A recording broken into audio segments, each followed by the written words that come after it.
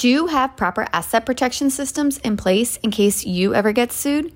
Did you know the United States accounts for 99% of the world's lawsuits? Brian Bradley is discussing with Joe everything you need to know to better prepare your business and lifestyle in the event of a doomsday situation. LLCs are just a base layer protection. Find out more information, including setting up a bridge trust. Let's just get right down to business. Joe Roberts Show. This is the Joe Roberts Show. The Joe Roberts Show. The Joe Roberts Show. Hello, Brian. Welcome to the show. Hey, thanks, Joe, for having me on and, having this podcast put together. And, it's going to be an important topic. It's going to be a fun topic. I'm not anybody's legal guru, but I think the concepts that we're going to definitely be talking about today are going to be beneficial for your audience. And I'm going to blow up a lot of the status quo and misconceptions that everybody's being told about. Well, I hope so, because we always hear all different types of advice across the internet and so many different opinions out there. What is it to your background that, can tell our listeners your experience? Yeah. So I am for your listeners, an asset protection attorney. And a big part of my client portfolio are real estate investors, and we focus more on the higher end, high net worth, ultra high net worth clients. I was originally a trial lawyer, top 100 high stake litigators. That kind of directed me into asset protection because I got tired of seeing so many people building their retirement and their wealth, losing it all just from one stupid predatory lawsuit, and they didn't do any preventative planning beforehand. And so, I was selected to America's Best Attorneys 2020, Super Lawyer Rising Star, was it 2021 and 2015, Lawyers of Distinction. So I have a lot of great accolades because I really like what I do. And I also, beyond just being a trial lawyer, I also like investing myself. And so it kind of directed me into this great niche field of asset protection and helping people clear up these false sense of security that they have. And I think a lot of that comes from just people accumulating, looking at, the next matrix, the next deal to close. And I'm a good person. I'm not going to be a bad landlord. I'm just going to ride Lady Luck. And unfortunately, Lady Luck's not a plan, and that Lady Luck doesn't work in court when you do get sued, because it's generally the things you don't plan for that wipe you out. Or they have insurance and they think that their insurance is going to cover them, and that's just not how insurance works. It's great for little things, but it's not good for the big matters. Or they have their assets held how you would hold them 30, 40 years ago when the legal system wasn't all crazy and out of control in their family estate plan. And those just aren't set up to where they're actually going to protect you. Those come into effect after you die, and they're not going to protect you from creditors trying to take your assets from you now. Or they think for some reason that LLCs are a one-stop fix all silver bullet that's going to kill, like Dracula. Yeah. And they miss the first word, first letter, limited. They tell you straight up in there, hey, this is limited liability protection here. There's no vampire slayer with this. And so what we do are just, try to protect you from a sue happy nirvana. There's more than 40 million lawsuits filed every year in the US. And I think they're saying 99% of all the lawsuits of the world are filed in the US. And so it's just become a multi-billion-dollar industry. And so what we do is just provide peace of mind for clients, and we're trying to level the playing field. And keep in mind, the overall goal really is just lifestyle preservation. And really more of how collectible you are. I can't stop you from being sued. Nobody can. But when done right, the one thing that we have is control over how collectible you are. And so we now have over, I think it's 3,000 clients in our network, and we're protecting over $5 billion worth of assets now. And like I said, we just like to get ahead of the game. Well, why don't you there has to be some story out there of somebody that got sued and kind of got wrecked. And maybe, you could give us, one of those stories and the reason why they would want to choose some of those, asset protection LLCs or trusts that we're going to go into. Yeah, a lot of them, it's just three that I've been dealing with over the last couple of months is self-made business owner, owns some restaurants out in California and got into a class action lawsuit for wage claims. And, this is now turned in oh, maybe it's going to be $100,000 lawsuit, turned into being over a $5 million lawsuit. And, he had a, multi-million-dollar real estate portfolio, but nothing protected and everything in his own name, and the money's going to have to come from somewhere. And he came to me after the fact, and it's like, sorry, you're a little late to the game and you're too far down the rabbit hole on this. Like, we have to exempt that lawsuit because the planning has to be done before the lawsuits. And then even then there's look back periods. And so the sooner you get stuff done, it ages like wine. It gets stronger, stronger, stronger, and stronger.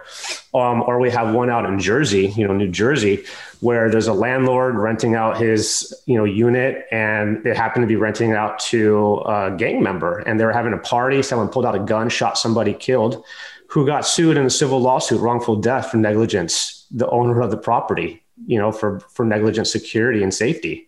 And so now he's dealing with this massive negligent, wrongful death lawsuit for, good guy. He had no idea who's being, the property is being rented, or that someone's going to pull out a gun and shoot somebody.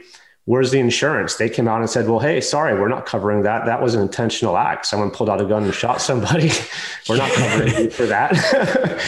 It's crazy, isn't it? It's crazy. Yeah. Mold issues. You get a big bad case of a mold issue and a family member gets sick. I had to deal with a $40 million lawsuit when I was living out in Michigan over mold. So basically anybody obviously out there, and especially in the US, can get sued, and pretty much over anything, whether it's right or wrong, or they win or not, they can file for a suit, correct? That's how our whole legal system is set up. Unlike most of the other world, we'd rather give anybody an opportunity to come in and be heard. And then our system is not a loser pay system. So even if it's a fraudulent or predatory lawsuit, you still have to ante up, pay the lawyers astronomical legal fees, defend yourself. Then they're going to force a settlement out of you.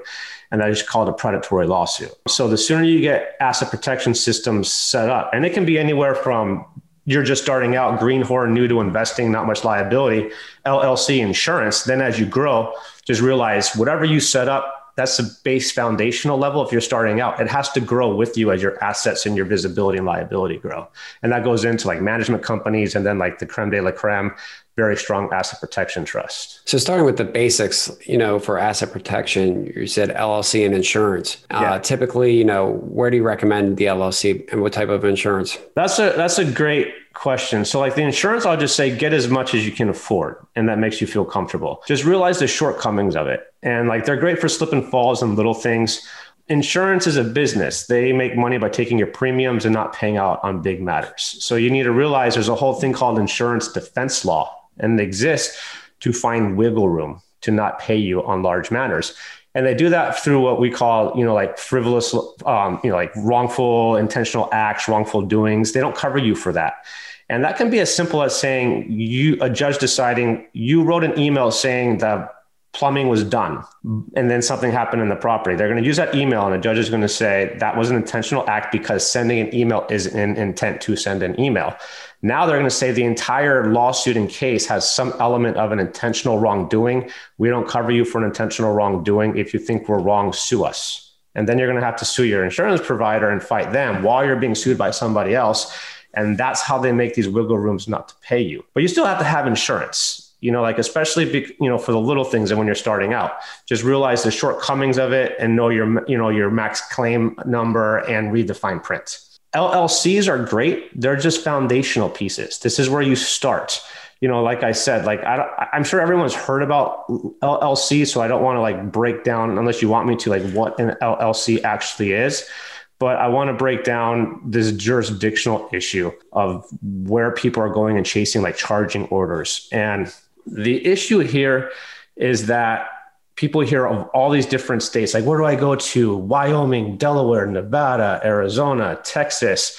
And it's generally what they're doing is trying to chase a charging order, which is just saying the maximum amount that I can get from a member who owns this LLC is the specific charging, the award against the charging order, not your personal assets. The problem is that I'm going to harp on California a lot. And the only reason I'm going to harp on California is because the massive amount of people live in California, and they're generally investing in other states because it's very expensive in California to buy real estate. So let's say you're a California resident and you buy a property in Tennessee. And then you're hearing, go to Wyoming to create a Wyoming LLC and put all of your real estate into a Wyoming or Delaware LLC. This makes no sense because you don't live in Wyoming. The asset's not owned in Wyoming.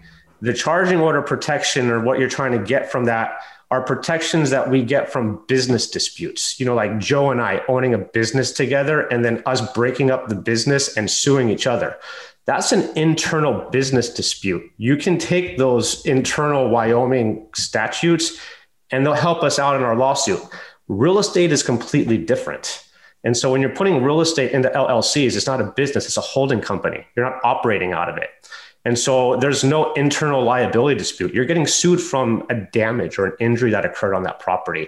That's tort law, that's damage laws. Like those are laws that are going to be used wherever that asset's at. So if it's Tennessee, you're going to be getting sued through Tennessee state laws. You're not going to take Wyoming state laws with you. A judge will just laugh at your lawyer and throw that out. And so there's no purpose unless you have a nexus and a connection to Wyoming or Delaware, one of these other states, to put your real estate into one of those. You're just going to be paying double maintenance tax. Then you have to go and get a personal agent of service. Their sole job is to say, hey, guess what, Joe? You just got sued. Here's your service. I did my job. Go get a lawyer and defend yourself. Then the whole idea of anonymity, these anonymity, Wyoming LLCs, isn't what people think. They think that they can just create this anonymous Wyoming LLC and just disappear and ghost a lawsuit and you're never going to be found. That's not how anonymity works. Like anonymity works by someone not being able to type in and say, okay, what's the personal address of Joe so I don't get angry with him and egg his house. It gives you personal privacy. That doesn't mean you don't have to show up to court and defend yourself and your assets. What happens once you show up into court is the judge is going to say, all right, guys, you just got sued for X amount of money. Here's an asset disclosure list. I have to make sure we know what every piece of asset that you have to cover that claim. So at that point, you have two options, and this is called legal discovery. You disclose what you own, or you lie under oath and under perjury and say you own nothing. And then you commit perjury and then go to jail. And so you're going to end up having to disclose the assets that you have anyway. So rule of thumb is if it doesn't make sense to just get cute with the systems, you just put the real estate in the state where the asset's at. And then from there, those LLCs are owned by management companies and then asset protection trust as you grow.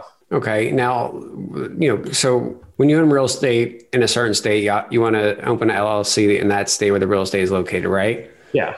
Now, on the other side, for those that are, internet gurus or, have e-com stores or anything digital products, what is the recommendation there? On that, you can, if you're just doing like a business venture, then you can start getting into different jurisdictional picks for your operating. Like if you and I were in like a digital business together, like I would be like, okay, it could make sense then to go to Wyoming or Delaware or Nevada and create a business structure there. But then realize if you don't live in those states, you're also going to be paying like the taxes of the state that you're going to be in. And that's going to be like a whole nother, breakdown of a topic. But if it's just a straight business, then you can start looking into the different jurisdictions because you're looking at control over your operation, and your operating manual and all of that. Those states are good because they basically look at your operation manual and say, whatever you agreed upon, we're not going to have our state statutes trump that. And so that's where like the real strength of jurisdiction shopping from creating a business venture come into with that is internal disputes and then going towards what the operating manuals and agreements say. Now, what is your take on a single member LLC versus a multi-member LLC? Is there a difference from an asset protection standpoint? A little bit. Like I'm not a bit like I use LLCs, but at a very base foundation level because they're easy to be pierced. And especially in real estate, because if you're putting a piece of real estate into an LLC, the number one argument out of that is like, well, that's just an extension of yourself. It's a holding company. That's not a business. It's not operating anything. Pierced, And then the other part of it is it has to be registered in the state that you actually reside in. So if you're investing in another state, so like we'll just keep California, you're a California resident with a Tennessee property and a Tennessee LLC, it has to be registered as doing business as in California and pay the franchise tax. Once you do that, you basically have converted your whatever out-of-state LLC to a California LLC because you availed yourself of those state rights and you have to pay the taxes there. So I don't want people to like, LLCs, I have an LLC, it's great, it's limited, single member, multi-member. Multi-member is stronger than a single member simply because courts, especially in the coast, East Coast, West Coast, are really piercing and tanking the single member LLC. They're basically worthless now. And so it makes a little bit more sense. Like if you're married, especially if you're married, have your spouse in as a multi-member LLC. But the best way to do it is have those LLCs owned by a management company and preferably a limited partnership. And then you and your spouse would be the multi-member managing members of that limited partnership. That limited partnership would own the LLC. Interesting. And what does that do from a asset protection standpoint? Well, it creates a second layer of protection. Like if you think about like a castle with a moat, you're just building more moats around. But what it does is then it adds the ability and flexibility. Because think about asset protection, like if you're from somewhere where there's a lot of cold weather, like I grew up in the mountains and snow. I also lived in Michigan. It's freezing cold. You dress in layers. You have a thin layer, a mid layer, and then an outer shell, layer and it allows you to be more flexible. You can take layers off as you get hot or cold. You want your asset protection plan to do the same thing. You want it to be able to be flexible and move with you. And so you put your real estate in these LLCs. These LLCs should eventually be owned by that management company. What that limited partnership does is allows all the K1s of all the LLCs you collect to passively flow into that one management company. So it's just one tax filing, not let's say you have 15 LLCs and you're filing 15 different K1s. That's a financial mess. Like your CPA will love you because they're billing you for that. Sorry, CPAs out there, But for you personally, that's a lot of out of pocket expense that you have to manage. So what it does is it cleans that up. The management company owns all those LLCs. You just have one extra page declaring the assets, which are the LLCs that it owns on there. And then the real benefit of a limited partnership is because they have dual classes of ownership, the GP and then the LP portion of it. The general partner owns all the assets. You're just a managing member of it. What owns that limited partnership should eventually be an asset protection trust or a very strong bridge trust. And then you're just a beneficiary and creator of that trust. And so it allows more flexibility to have the 3 layers of protection that you really want as if your goal is to become wealthy, which I think everyone investing in real estate's goal is, eventually you'll need the 3 layers and you'll end up needing that asset protection trust. So when it comes to the limited partnership, is there any area from a registration standpoint that you like a specific state that I like for them? Yeah, correct. Or how does someone make that decision? Yeah, I specifically like Arizona for the limited partnership. And that's just because they're the only state that actually codified the ability to separate the limited partnership from the trust. And they actually have it as a specific code. And it's just called, it allows you to detach that limited partnership from an asset protection trust and the assets that are in it. And surprisingly, Arizona is the only state that statutorily allows you to do that. And I'm surprised that Delaware, Wyoming, and Nevada haven't followed suit on that yet. No one ever mentions Arizona that much. No, I mean, so you have a lot of different states. Like there's more than one way to skin a cat, And so it just depends on what you're using, and real estate's different. But the reason specifically you use the limited partnership in Arizona is because of ARS section 29-333. It just allows you to disconnect that limited partnership from an asset protection trust. And it's the only state that allows you to statutorily do that. It's interesting. All right. So typically after the basic LLC set up, at what net worth do you kind of advise to start throwing in the limited partnership? Yeah. So I would say somewhere between like 250,000 to 500,000 net. And because that comes around about 4 to 6 properties. Now, if you're in a bunch of different states, it could be 3 or 4, because if you're investing in 3 or 4 different states, now you have 3 or 4 different LLCs. You're going to probably want that limited partnership to save money on 4 different tax filings. So it really just comes down to where you own and how much you own. And then, but I would say like 250 to 500,000 is when I see people having multiple assets in different states. So it's around that net worth. And then the next stage up for the asset protection trust, especially our bridge trust, is about 1 million net of unprotected assets. And that's just because it takes most people a long time to build that. And one lawsuit will completely wipe out their entire retirement.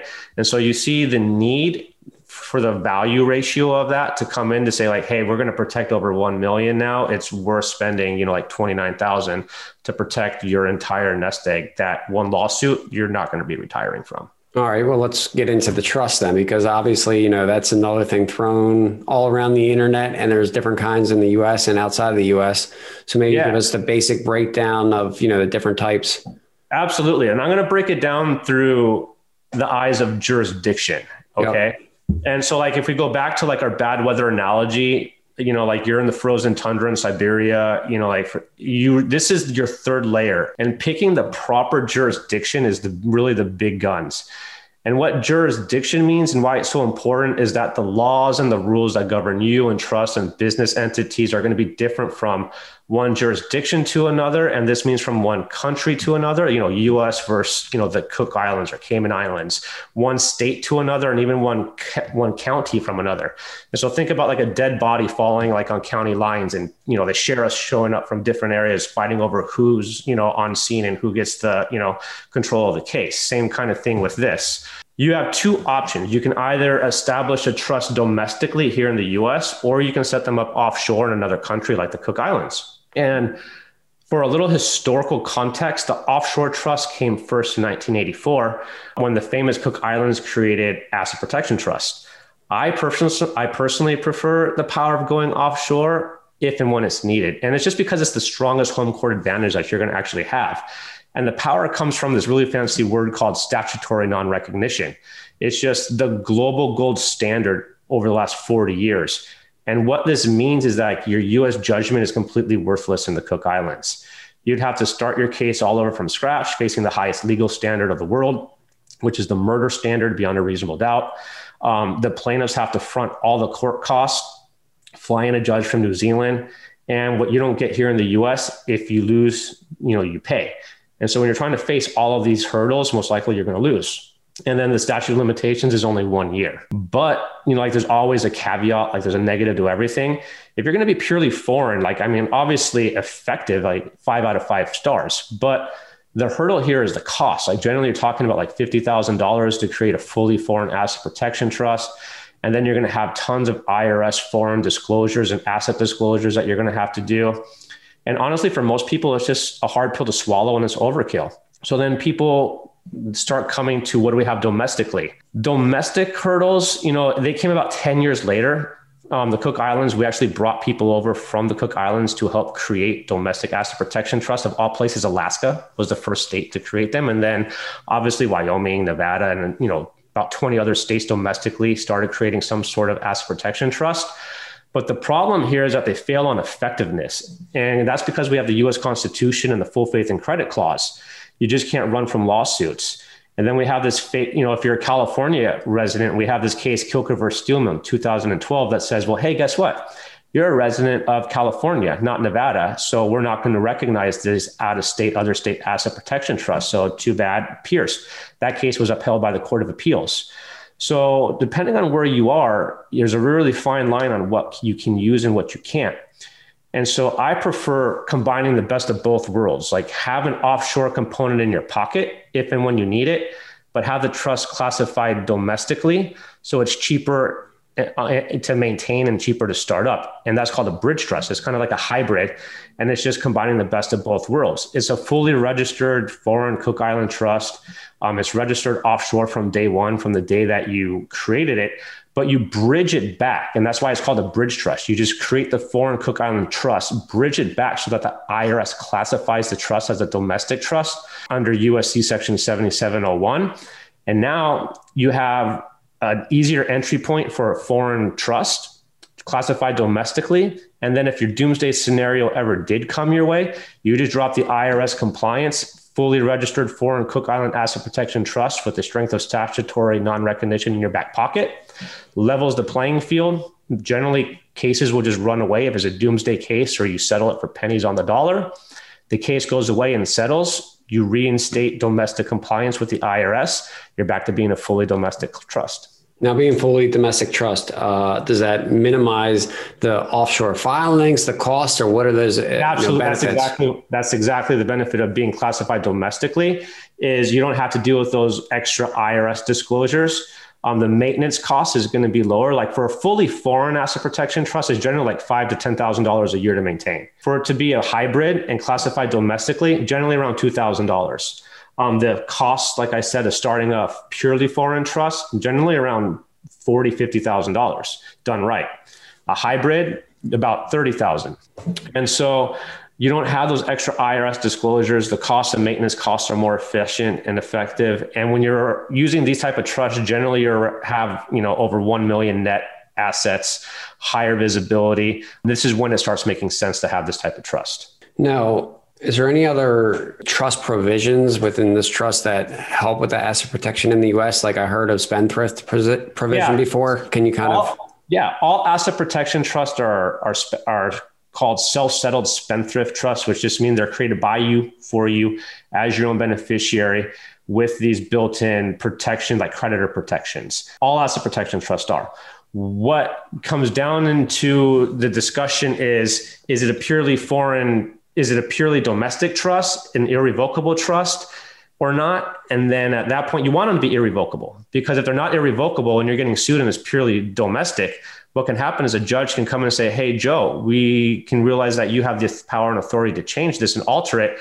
Do it. Give the creditors, access to those assets, or we're going to hold you in civil contempt of court. That's why you want an asset protection trust to be irrevocable, is because you want to be able to hinder a judge's ability to say, hey, go in and change this by force and duress. Once you can't do that, now you have a stronger trust. The strongest version of that is going offshore and having a foreign, the foreign Cook Islands, because you have the foreign offshore trustee that can say, hey, no, and we're going to tell you, you can't do it because it's under duress from a court jurisdiction and country we don't recognize their authority to.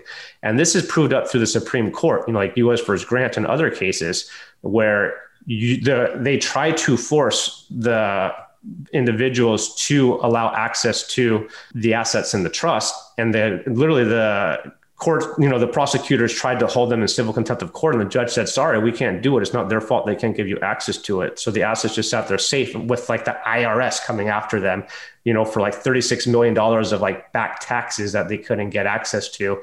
And this is the government, the man that can print money and has resources in the world, and they couldn't get access to it. And this is a Supreme Court case. So from a tax standpoint, is there, I'm sure everyone's wondering, when you go offshore or whatever, does it change the taxable events? Is it taxed higher or lower than the typical income is? So when you're creating, like, for example, like the bridge trust, it's a grantor's trust. So no, you're not even declaring the assets that are in this because it's a grantor's trust.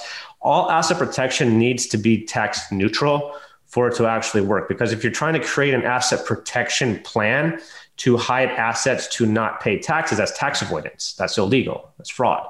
So one, the system will crumble in on itself. It throws up huge red flags. And so there really shouldn't be no direct tax advantage to this. But what it does do is it allows us to protect the assets. Then you go to your CPA or wealth managers, and then they can do all their magic that they can do through different business structures and entities and like forced appreciation. And it's their job then to throttle the advantages of the tax code. So if all the assets are placed in trust, I assume that then the person is worth zero, right? I mean, in a sense, their own personal balance sheet. Yeah, it depends on how they, how they balance out their, accounting and stuff like that. That's more of like how are they managing their money. But yeah, I know, like, we have some clients who, like, trust wise, multi-millionaires, balance sheet wise, they put out their IRS, documents on shows they talk on, are like, I have made zero. And so no, it's exactly right. And so from the trustee role, or whoever has the ultimate powers, if you're a compliance officer or trustees, typically who plays that role in these trusts? Yeah, it's a great question. And until you have to be, for us, like if it's with the bridge trust, until you have to go the nuclear option and drop domestic compliance, it's you, because it's a self-settled grantor's trust. Grantor's trust give you, the creator of it, the power to go in and do whatever you want with the trust. Once you drop compliance, you're removed as the first trustee, as well as your spouse, and then your second named trustee, who would be the offshore trustee in the Cook Islands, fills that role. And so then they come in, and that's what takes out domestic compliance, is because you're no longer named as the main trustee. So that's how you kill that stone. Like within a day, the trust protectors and your attorneys will say, hey, we, the attorneys, are declaring a state of duress, not you. You're just acknowledging that we're doing it. We're removing you as the initial trustee. Your already pre-named offshore trustee is now filling that void. Their sole job is just to follow directives of the trust. Now, some people, because in the US, we're not used to offshore planning. The rest of the world is. This is just because countries in Europe, they're all connected. So everybody's used to international banking, work isolated in surrounded by water. So we're not used to, finances like this. But then the offshore trustee comes in, follows the directives of the trust. You have a trust protector, generally your attorney or the person who you retain to draft the trust in that role. Their sole job is to look over whoever the trustees are and make sure they stay in compliance with the directives of the trust. Then if you were nuclear and had to take the assets into the Cook Islands, then you select your offshore bank account, generally like Switzerland, Uzbekistan, Australia, surprisingly, is still very, very strong. You're picking those banks on your own. It's your own bank. They have their own internal checks and balances. And so there's no way for a penny to move without the bank giving you acknowledgement and you not just knowing about it, but signing off on it and giving the okay for it. So it's virtually impossible for money to just move without you not just knowing about it, but agreeing to it. But at the same time, you have like a check and balance system with you always knowing what's going on, the offshore trustee having to follow directives of the trust, the trust protector looking over everybody and making sure the system itself stays in place. That's interesting. So how does somebody, build trust in those trustees? I feel like that's always just some friction point, right? It is, because we're not used to it here in the US. But if you look at really big real estate deals, like if you're investing with syndicators and you see where the money's coming from, it's always interesting. It's always being wired in from the Cook Islands or a Swiss account, it's just because at that level and it's not even that level. Like once you get about 1 million, 2.5 million, and let's say you're also like a doctor and you have heavy liability on your practice side, you start needing to look at these alternative forms of protection in case a doomsday scenario does come your way. So I would just say it's more of just building comfort of doing your research, talking to the firms that you do. Like, are you a legitimized firm? Do you have licenses? Because we have to maintain our license and ethical guidelines. Who are the affiliates that you're working with? And so from there, it's just making sure like the whole system and the people you're working with, and you should ask who they are actually legitimized. Now, these trustee services, are they typically done from, by a lawyer or a professional service in the Cook Islands? It's from a professional service in the Cook Islands. And there's a bunch of them nowadays. And so I would just try to go and look for one that's been around since probably the start of them, because then they are legitimized. They've been around for a long time. Most scam ones will be up and gone within like a few amount of months. If they've been around for a decade or more, they're in my viewpoint, probably a safe bet. So then it's a matter of getting on the phone, talking to them, getting some documents. If you're not going through your firm, if you're going through your lawyer and your law firm that you're working with, like, we're here in the US, we have compliance we have to deal with. Like I'm not in the Cook Islands, so like I'm not in, or like Belize or somewhere like that. So if the attorney you're talking to is actually have a place of business and is in the US, I would be more comfortable saying like, okay, like there's a domesticated aspect of it. I called with someone up for something a while ago, and he's like, sitting down in South America. I'm like, well, who the fuck's backing me up if we got to go to court? But, that's not me. I'm like, well, then you can't do business, right? Yeah. And so, who would be going to court for you? It all would depend on the state that you're getting sued in. Yep. At the end of the day, like you would have to have a defense term, but the attorney that's doing your asset protection really should be the one, because it's not your defense attorney's job to figure out how to negotiate an asset protection plan, and wheel and deal from there. That's our job. And so if that guy's not going to be the one on the phone call with your defense attorney and saying, okay, hey, like this is how we manage this. Here's when I'll pull the trigger on that, I would think twice. Well, I think the last part of the trust is, beneficiaries, correct? And kind of, deciding beneficiaries and what happens when. Yeah, that's you. Self-settled spendthrift trust, create value for you as your own beneficiary. And then typically what happens if, you pass away? Yeah. And eventually when you pass, what you do is you have your family estate plan trust, which should have nothing in it. All that should have is your medical directives and your financial directives and your beneficiaries who will be inheriting everything which you and your spouse pass. You just make reference to it in the asset protection plan, like all assets per, the death of, the initial trustees passed per the directives of XYZ family estate plan. Got it. And now you guys typically, is this something you do on an initial consultation with all your clients, or what does that process look like to all on board? Great question. So, we do free consultations, and generally it can run from anywhere from 30 minutes to about an hour, because it's just we have to go through every asset that you have. And some people aren't used to disclosing all their assets. And it's like, well, you're calling us to protect your assets. So I kind of have to know what they are, how you own them, where you own them at, the amount of them. And then I have to, your life, what your day job is, where your liability is from your employment, from your activities that you do, how old are your kids? Are they driving your car or not? That way we can create a whole holistic plan to protect everything, not just the assets. And that's really what you want is, if you think about like a pie chart, you got 3 categories: the things I know, the things that I don't know, and the things I don't know that I don't know. If you know something, I don't need to really protect you from it. You already know it, or ask a question on it. You know it. If I don't know something, you'd be like, hey, Joe, I don't know this. I need the answer to this. Okay, great. Most people own most of their assets, and liability comes from the I don't know what I don't know spot. And so we try to shrink that as fast and rapidly as possible and then protect yourself from it. And some things you're just never going to know, like gunshots going off in an apartment building, or like, giving your keys to your neighbor who has one too many glasses of wine and T-bone somebody. Like, those are things that are out of your control, but we can protect the collectability from that. So the consultation goes into your whole life, and it should, and all the assets, how you own them, and then whatever questions they have.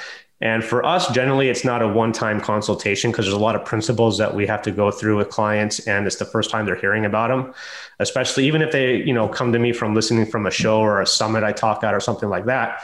We just have to walk through the clients, show them case law. I'm a big believer of proving things up. And because as a trial lawyer, I like case law, because if I have to go into court, that's what I'm arguing through. And so that would be another thing I would ask whatever lawyer is like, hey, do you have some case law to back up what you're saying? How does, after you go through the plan with potential clients, how do they kind of make the best determination of, the costs and annual reporting and maybe their net worth? And is there any type of gauge to make that decision move forward? Yeah, I think the first deciding factor is they have to decide, do I care more about tax mitigation strategies or asset protection? Because I get a lot of phone calls of, so asset protection means I'm not going to pay any more in taxes, right? Oh man, no one in the U.S. wants to pay taxes. The more they try to raise the tax, the more people, get upset. You know what I mean? Yeah.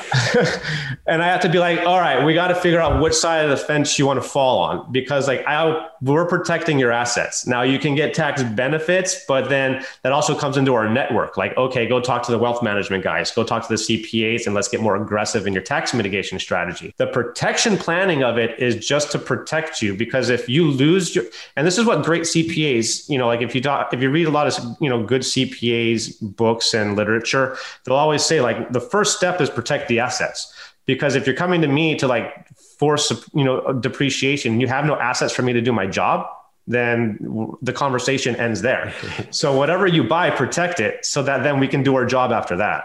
And so the first thing when someone calls in, I'd be like, okay, which side of the fence are we going to land on? Do you care more about tax mitigation strategies, or do you care more about, I have high liability and I have a lot, or I want a lot and I need it protected?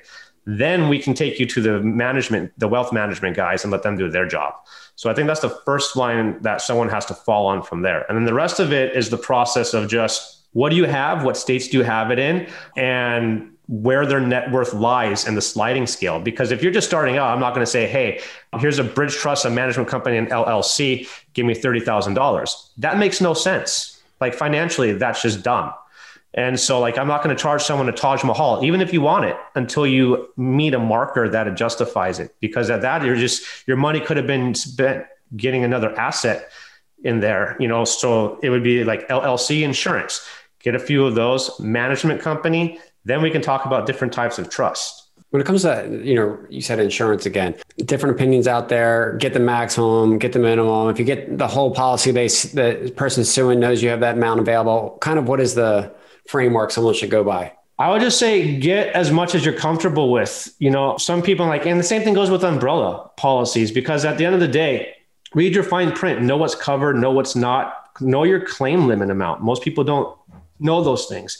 You just have to be able to look at it and say, I understand insurance has its role in its place, but understand the wiggle rooms out of it. And like I said, it's all going to be attacked through fraud, intentional wrongdoings and unlawful acts. And insurance will not cover you for incidents that are the direct results of those. And so you got to have it. I would just say get as much as you're comfortable with, but realize depending on the amount of injury, a slip and fall, you should be fine. If it's some of the stuff we talked about earlier, they're going to find their legal wiggle room out really fast. No, I agree. I got a personal policy or something a little while ago. And I told them to make sure they send me over the deck information, declaration, and all that, so I could read through it. And it's like, well, if you basically own the boat, it doesn't cover. If you own this, they don't cover you. If and it started naming out all the things. Basically, if you're in these areas, they don't cover you. So it's important to look at those. What do you think? When you're doing that initial client consult too, do you kind of build out a risk profile so that better fits them in one of those buckets? Or that's what I'm doing as I'm asking them their questions, like where their residency is at, what they do, them and their spouse, if they're married, profession wise, as I'm going through a risk profile. And I'm kind of just seeing, because there's some people who they're school teachers, no liability from their professional life at all, and have, 6 properties or so. So all the liability only comes from those assets. But then if you're a medical professional and you're like a cardiovascular surgeon or something like that, and the probability of you getting an overcoverage lawsuit is a lot higher because you have not just a high, profile job where you're potentially going to get a couple of malpractice lawsuits, but the probability of an overcoverage lawsuit is now high.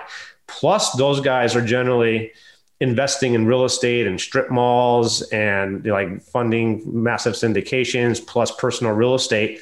Now they have a huge amount of real estate liability as well. So they have a huge risk profile. So as I'm going through the consultation, these are all the things I'm gauging and asking about. What state are you a resident of? Are you in Florida or Texas? Or are you in California, where then like if something were to happen to you, now we really need to worry about your protection because you don't have very many good state laws to protect you in general from there. So we're going through a whole risk profile as I'm asking you, all of my questions and see where you fall on the sliding scale. Got it. And do you guys do anything with personal like life insurance that rolls up into these trusts? Or great question. We can put the life insurance and protect it into the management company, which is then owned by the trust. But then I would just refer you off to, someone in our family office. And that's one thing to ask, if it's an asset protection attorney, it should generally be like their main scope of business. It's just like if I'm going to have surgery, I'm not going to be like, I'm going to have brain surgeon by a general surgeon. No, because I'm probably going to die. And so like make sure you go to the right expert, like a business attorney shouldn't be doing your asset protection plan. Like your real estate attorney focuses on closing, contract attorneys writes contracts. Asset protection attorneys, we know risk, liability, taxes, different types of structure, business entities to strictly protect you from a doomsday scenario. So go to the right surgeon for the right ailment, basically is my whole point on that. I got that. That's good. I appreciate that. Is there anything else you want to leave us on the trust? Not on the trust. I would just say, budget and plan as you go and as you scale, and just realize where you start's not where you're ending. So if you're starting out new, LLC, just scale up as you go. No, I agree. I appreciate the insights. We always have a final question, and that is, what is the biggest thing you have implemented in your life that has increased your net worth? Investing in myself in between the years. You can be as great successful as you want, but if you're all messed up between the years and you can't manage, your toxicity of your life and dysfunctional toxic, and knowing the difference between, people who are there for you and not, then you're going to crumble at some point really bad. And so the more you can invest in yourself and personally have yourself stretch and grow, I think that business-wise and personal life-wise, you're going to exponentially grow 100 times faster. Do you think these are all things that we naturally improve upon the most as we age and realize these things? No, because then once you get to about like your mid 30s and you've had life kick you down a few times, you see 2 things happen. You crumble and you don't progress and you just live in a safe bubble, or you stretch and grow. And then you evolve as a man, as a woman, and turns you into from like a pawn and jester, like a princess and Jezebel, to a king or queen. And so I would just say like, do that transformation faster and realize if you work internally and do maybe some like self growth in between your ears, it'll drastically improve your relationship life with your spouse, your parents, your friends, plus business, how you relate to people. And then that equates to more money and a happier life. I agree. How would you like people to get a hold of you if they want to? Yeah, you can jump on my website, www.btblegal.com. I have tons of information on there and videos to watch. And I have it more as like a legal reference spot with a lot of case law also, just so people can get an idea of, okay, I'm looking for this. I want a resource. There's not very many resource pages out here. Like, here's some case law. Here's this. It gets you thinking, good questions to ask. So you are knowledgeable enough to know when you're being sold a bag of BS. or you can just, shoot me an email, Brian, Brian at btblegal.com. And I'm always willing to answer people's questions, whether, you sign up with me or not, or even if you can't afford what we do, you may not, but at least get you some education and point in the right direction. Well, Brian, I appreciate coming out today and for your time. Yeah, no problem, Joe. Thanks for having me on. Don't forget to subscribe to the show on iTunes and leave a rating and a review. See you on our next episode. Thanks for listening to The Joe Roberts Show. Take these tips and insights that you can use to help grow your own personal wealth and share them with a friend that could also benefit. Don't miss a single episode or updates. Subscribe to our email list at joerobert.com. And as always, keep pushing yourself towards a more impactful life. The Joe Roberts Show. The Joe Roberts Show. The Joe Roberts Show.